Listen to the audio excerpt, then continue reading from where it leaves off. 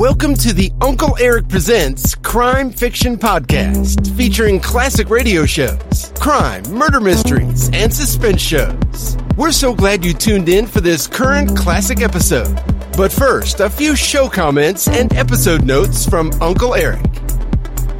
Welcome back, folks, to yet another exciting episode from the Uncle Erich Presents Classic Radio series. This episode is from the classic Mr. Keen, Tracer of Lost Persons series titled, The Case of Murder in the Air. Today's plot: a woman comes to Mr. Keen because she's afraid someone's trying to kill her. This radio show episode first aired in 1948. This exciting episode is brought to you by boomerflix.com. At boomerflix.com, you can watch thousands of the old classic television shows, movies, and the classic horror movies you grew up with. Give boomerflix.com a visit. You'll just love it. Also, please visit UncleErich.com to listen to all the currently available radio podcast categories and episodes. There's also hundreds of the old classic detective and mystery television shows you can watch as well. So, give UncleErich.com a visit. If you like this radio episode, please consider buying Uncle Erich a cup of coffee, if you'd like, at the support link below. Thanks a million. Now, enjoy this great episode from the Mr. Keen series.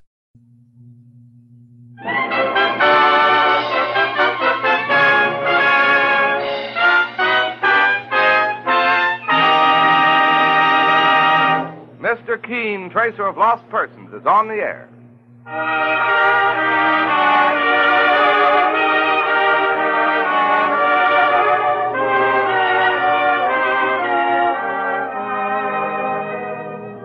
Ladies and gentlemen, the makers of Colonos toothpaste present Mr. Keen, Tracer of Lost Persons, one of the most famous characters of American fiction in one of radio's most thrilling dramas. Tonight and every Thursday night from 7:30 to 8 Eastern Wartime, the famous old investigator will take from his files and bring to us one of his most celebrated missing persons cases.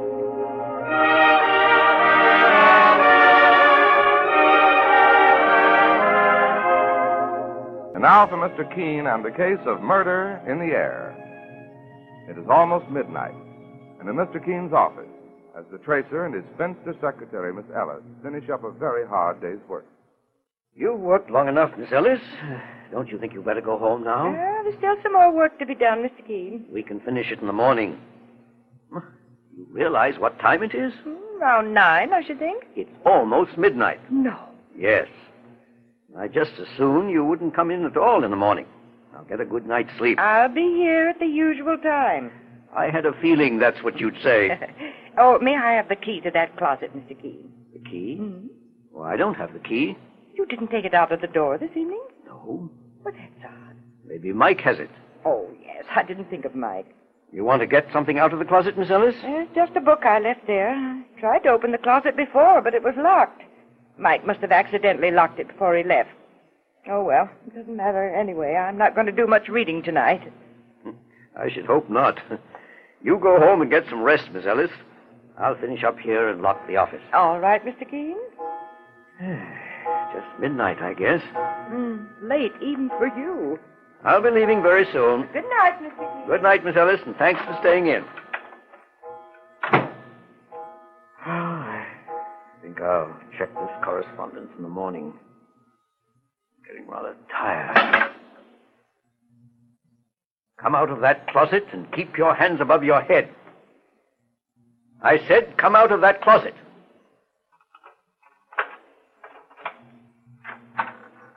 Well, good evening. Good evening. May I ask how long you've been in there? Since 8 o'clock. There was no one in the office when I came in, and... And you waited in the closet because it was so convenient, eh? Please, Mr. Keen, I know what you're thinking, but I'm not a thief, I swear it. What is your name, young lady? Barbara Halliday. And your business here? I had to see you, sir. I have a telephone and a secretary. I usually make my appointments with her. I was going to wait here in the office, but when I heard someone trying the outside door, I became frightened. That's why I hid in the closet. What frightened you? Mr. Keen, do you know what it's like to be marked for murder? Please sit down, Miss Halliday. Thank you. You'll help me, won't you, Mr. Keen? I have no one else to turn to. My real job in life is helping those who've had a loved one suddenly or mysteriously disappear. There are thousands of real missing persons cases every year in this country. I know there must be a great many, Mr. Keene, but I saw your name in connection with the Bennett murder case, the singing star at the Palladium. Well, that's true. In that case, I'd been asked by a man who loved that girl to try to find her when she disappeared. But I found her murdered. Mr. Keene, do I have to wait until I'm murdered to get you to take my case? Very well put. Of course you don't, my dear. I have money, inherited when my sister died. I can pay you whatever your charge is. The money is not important. I happen to have all I need, and I'm an old bachelor. But go on now with your story. Mr. Keene, I live in Cleveland. Up until the time of my sister's death a month ago, I've been living with her and with my brother-in-law. His name is Tagus, Chester Tagus. I see. After Grace's death, I decided I needed a rest. It was all too much for me. We were very close. And her sudden death was a blow. Her sudden death? Yes, Mr. Keene. Go on, please. I arrived in New York about 2 weeks ago. And that's when things began to happen. What things, Miss Halliday? 3 attempts were made on my life. Any one of them could have been my finish. Frankly, I don't know yet why they all failed. Well, tell me about them. The first occurred on the street, in full view of several people. And where was this? Uptown, near Columbia University. I'd gone up to the university on a sightseeing tour by myself. I took a Fifth Avenue bus and got off at 110th Street. But the university is at 116th. I know, Mr. Keene, but I wanted to walk for a few blocks. I had an uncomfortable feeling on that bus, as if someone were watching me. I walked up the drive to 113th Street and then turned east toward Broadway. Do you know the street, sir? I think so. A few apartment houses, mostly 4-story walk-ups. Halfway up the block, some workmen were about to lower a piano to the street. They were moving it, apparently. There was a large pulley on the roof, and they had the piano halfway through a window. I only half noticed those things as I walked up the street. My mind was on something else. Oh? What? A man was following me. A man in a dark coat, the collar turned up, dark glasses. There were other people on the street, and I got the feeling for a moment that it was all very silly. What harm could a man possibly do in a street full of people? That's how I argued to myself. For a moment, I thought of running. I walked faster. So did he. But suddenly I decided to face him, and I turned. What do you want? Pardon me, ma'am? You've been following me. What do you want? I'm terribly sorry. I didn't mean to frighten you. I'm a stranger in New York, and I wanted to ask directions. You could have asked someone else. Of course. I'm sorry. Do you have the right time? 4:30. 4:30. You're very kind. Now, will you please go?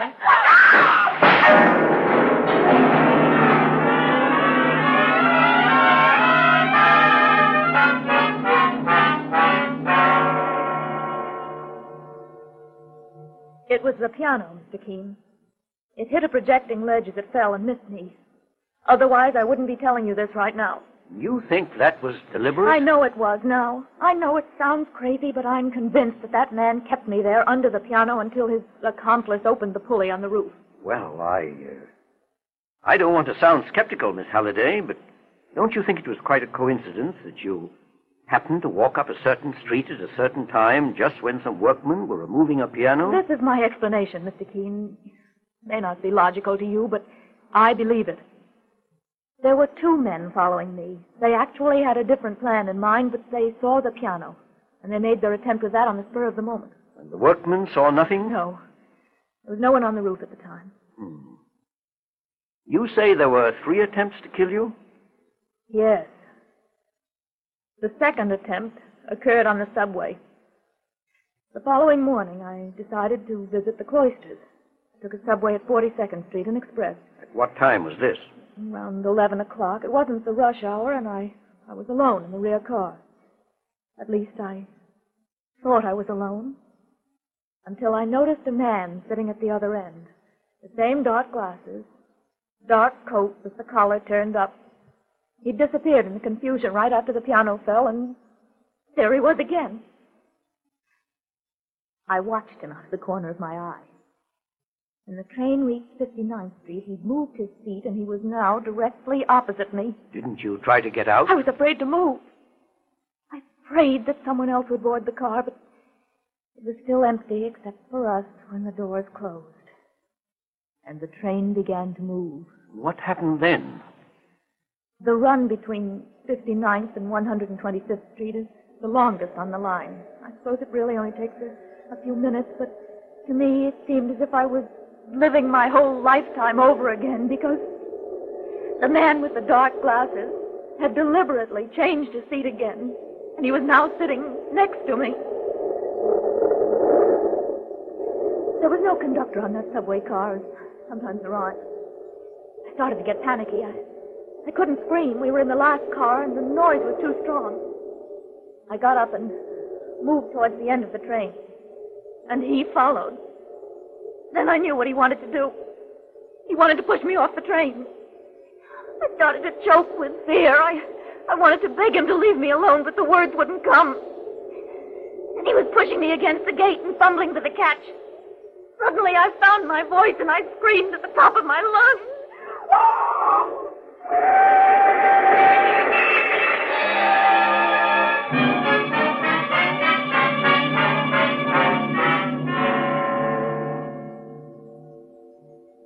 Later, I opened my eyes and found a conductor looking down at me.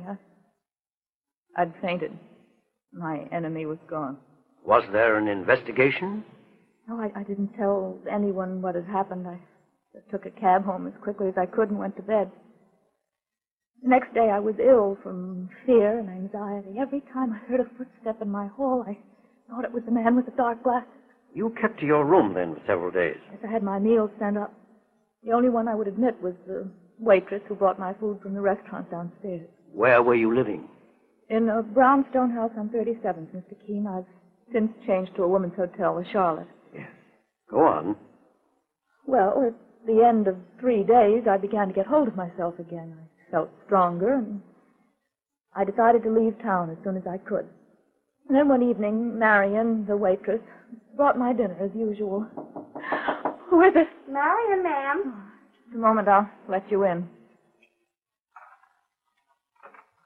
How are you today, Miss Halliday? I'm fine. Thank you much better. I got you some tasty stew. Irish stew. I'm sure you'll like it. Thank you, Marion. Oh, my goodness, you've been leading a hermit's life up here. No friends, no fresh air, no movies. I didn't miss the movies so much, but the fresh air, I could certainly use some of that. Why don't you go out for a walk after dinner? No, I don't think so. Oh, but it's so nice out, and you'll feel fine after you have that lovely dinner. Wait till you taste that stew. I had some myself, and it's super. I'll bet it is. Do you want me to uncover it for you? No, thanks. I'll do it. Stew does look good. There's hot potatoes under the other cover. Oh, they look nice, too. And under that third dish, I guess they must be the peas. Oh, thank you very much. Oh! What is it, Miss Halliday? In the dish, Marion. Oh! It's a spider. A dead spider. Do you know what kind of a spider that is? They call it the Black Widow. The deadliest in the country.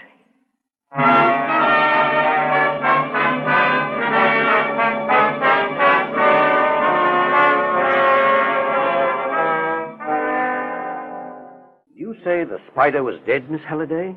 Yes. May have been dead when it was placed there. I don't suppose the waitress knew anything about it. She was just as frightened as I was. See, I have a theory, Miss Halliday. I don't believe anyone was really trying to kill you. If they wanted you dead, they could have accomplished it in the subway or in some other less complicated way. But you do believe all this has happened to me? You don't think I'm making it up? No, my dear. I believe you. But I think they've all been merely attempts at murder, attempts to frighten you. But why? That's what I'm going to find out. Now, you say you're living at the Charlotte? Yes, sir. You believe you're safe there? Safe as I could be anywhere. Well, suppose I see you home now. I must say this is one of the most peculiar cases I've ever had. If it's in my power, my dear, I'll solve it for both of us.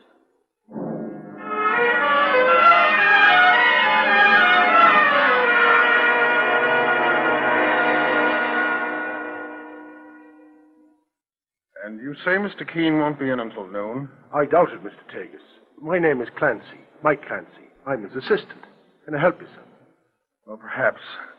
You see, my sister-in-law disappeared from our home in Cleveland. When was this, Mr. Tagus? 2 weeks ago, following my wife's death. I know she came to New York, and I've heard of Mr. Keene's marvelous work as a tracer of lost persons. I was hoping he might be able to help me. What is your sister-in-law's name, sir? Halliday, Barbara Halliday. I have a picture of her here. Oh, I see. Well, if it's just a simple case... Well, I'm afraid it isn't, Mr. Clancy. Simple, I mean. Oh. You see, Miss Halliday is not well. She has what you might call hallucinations. Oh, I see. As a matter of fact, sir, there's no question about it. About what, Mr. Tagus? My sister-in-law, Barbara, has lost her mind.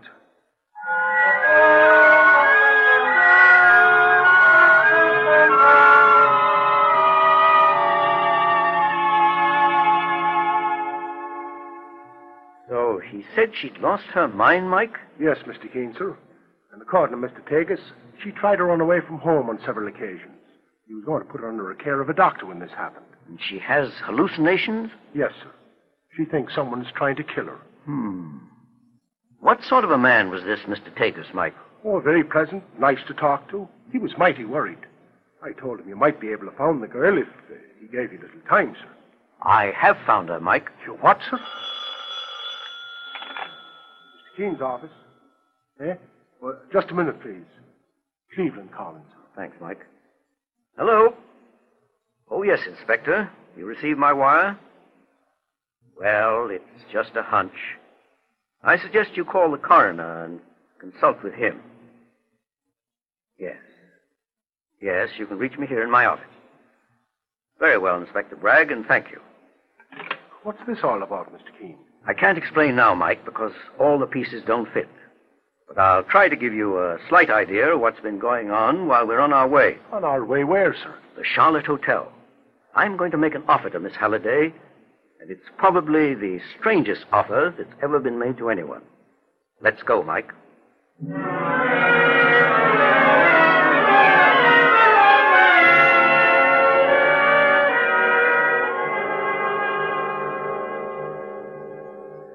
We can talk here in the lobby, Mr. Keene.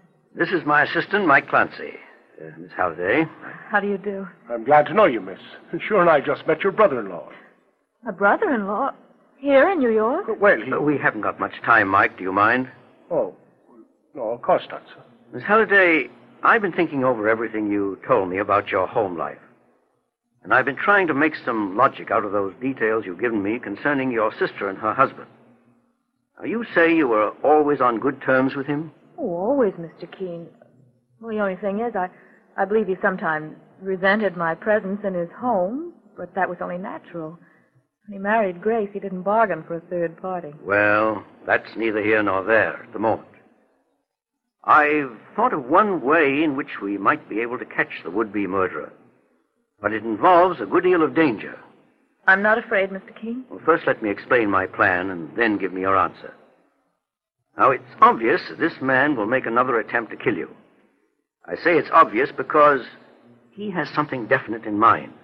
He wants you to believe you're in great danger for some reason. Go on, Mr. Keene. When a hunter in the African jungles wanted to bag a tiger, he'd set a lamb in the trap. Well? Would you be the lamb? Do you want me deliberately to expose myself to him? Yes. All right. Now, wait. Don't give me your answer so quickly. Let me explain the greatest danger of all.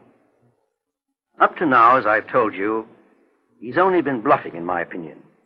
Just trying to frighten you half out of your mind. Well, if he discovers that you have help, and that you've set a trap for him, he may want to really finish the job this time. I understand. And you're still willing to do it. I'd rather take that chance than live like a hunted rabbit for the rest of my life. That's how I'm living now, Mr. Keene. And I can't stand it any longer. Oh, there now. All right, Miss Halliday. We're going to help you, I promise. Now, here is the plan.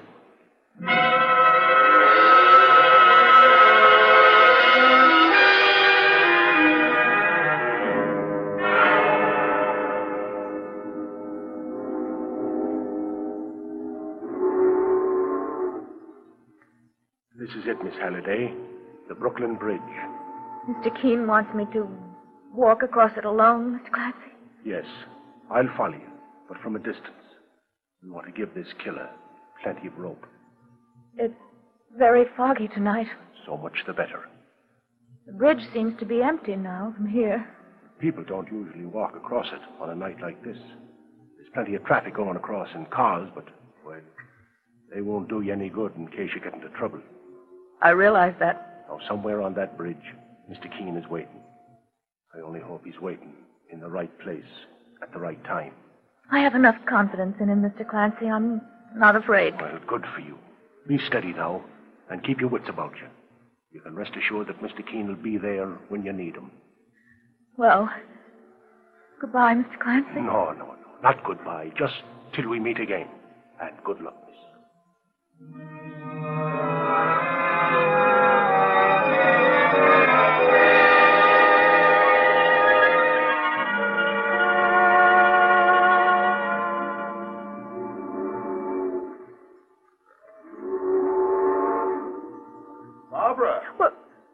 Chester, what are you doing here? That's just what I was going to ask you.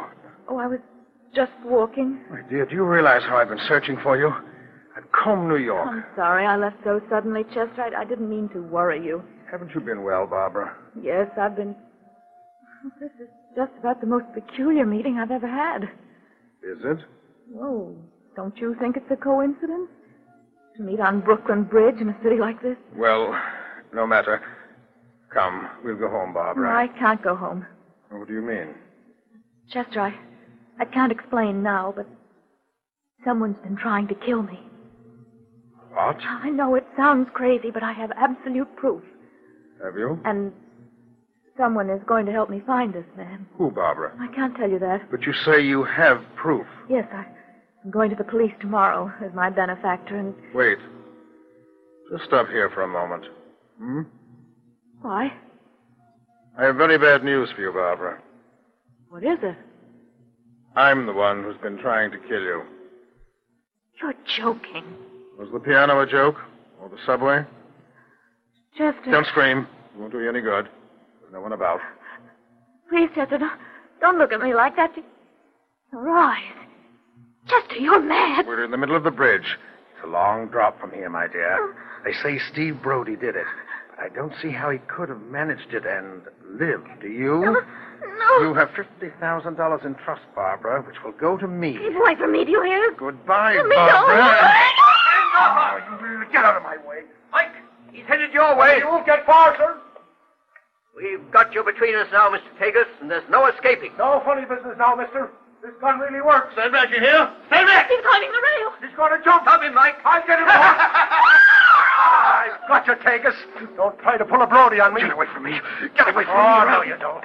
I got you, and I'm saving you for the police, me fine feathered friend.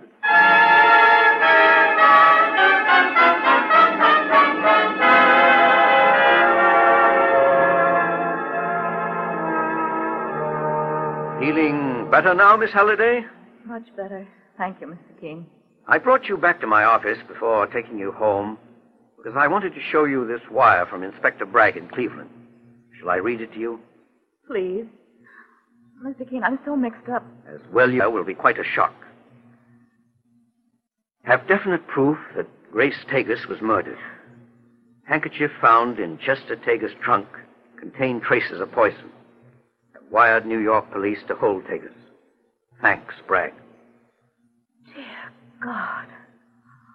Poor Grace. You thought your sister was attempting to exterminate ants in your home when she accidentally breathed some deadly poison fumes, Miss Halliday. Yes, that's right, Mr. Keene. But I'm amazed how you should know all this. I've investigated it, my dear. Actually, those fumes came from a handkerchief, which her husband used to kill her with. He must be mad. He seemed to be on that bridge. At any rate, we've got him now, and there's still another explanation for his actions in the case. Yes? Did you ever hear of a codicil in your mother's will which stated that her money was to go to her eldest daughter, and then to you, should your sister die, providing the beneficiary was sane and completely capable of handling the financial affairs of the family? Well, no.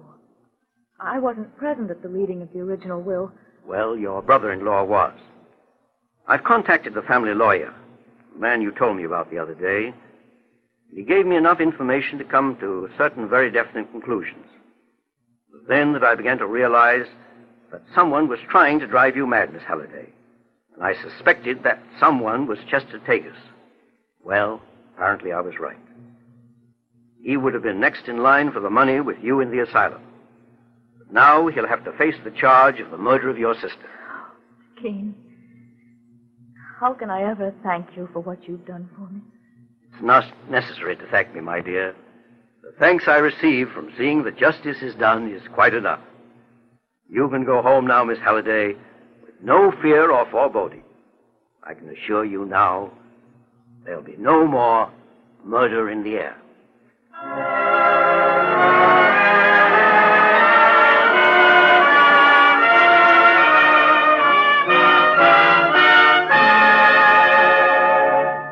Listen next week at the same time when Mr. Keene brings us the fascinating case of the lady who didn't want to be found.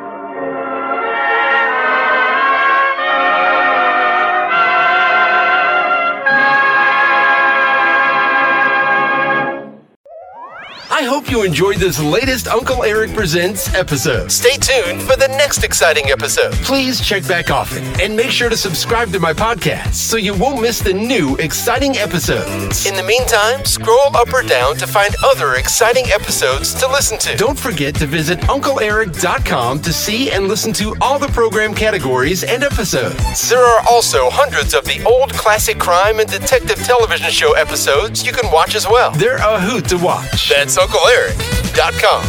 If you like this episode, please consider buying Uncle Eric a cup of coffee at the support link below. Thanks a million. Thanks for stopping by. Bye-bye for now.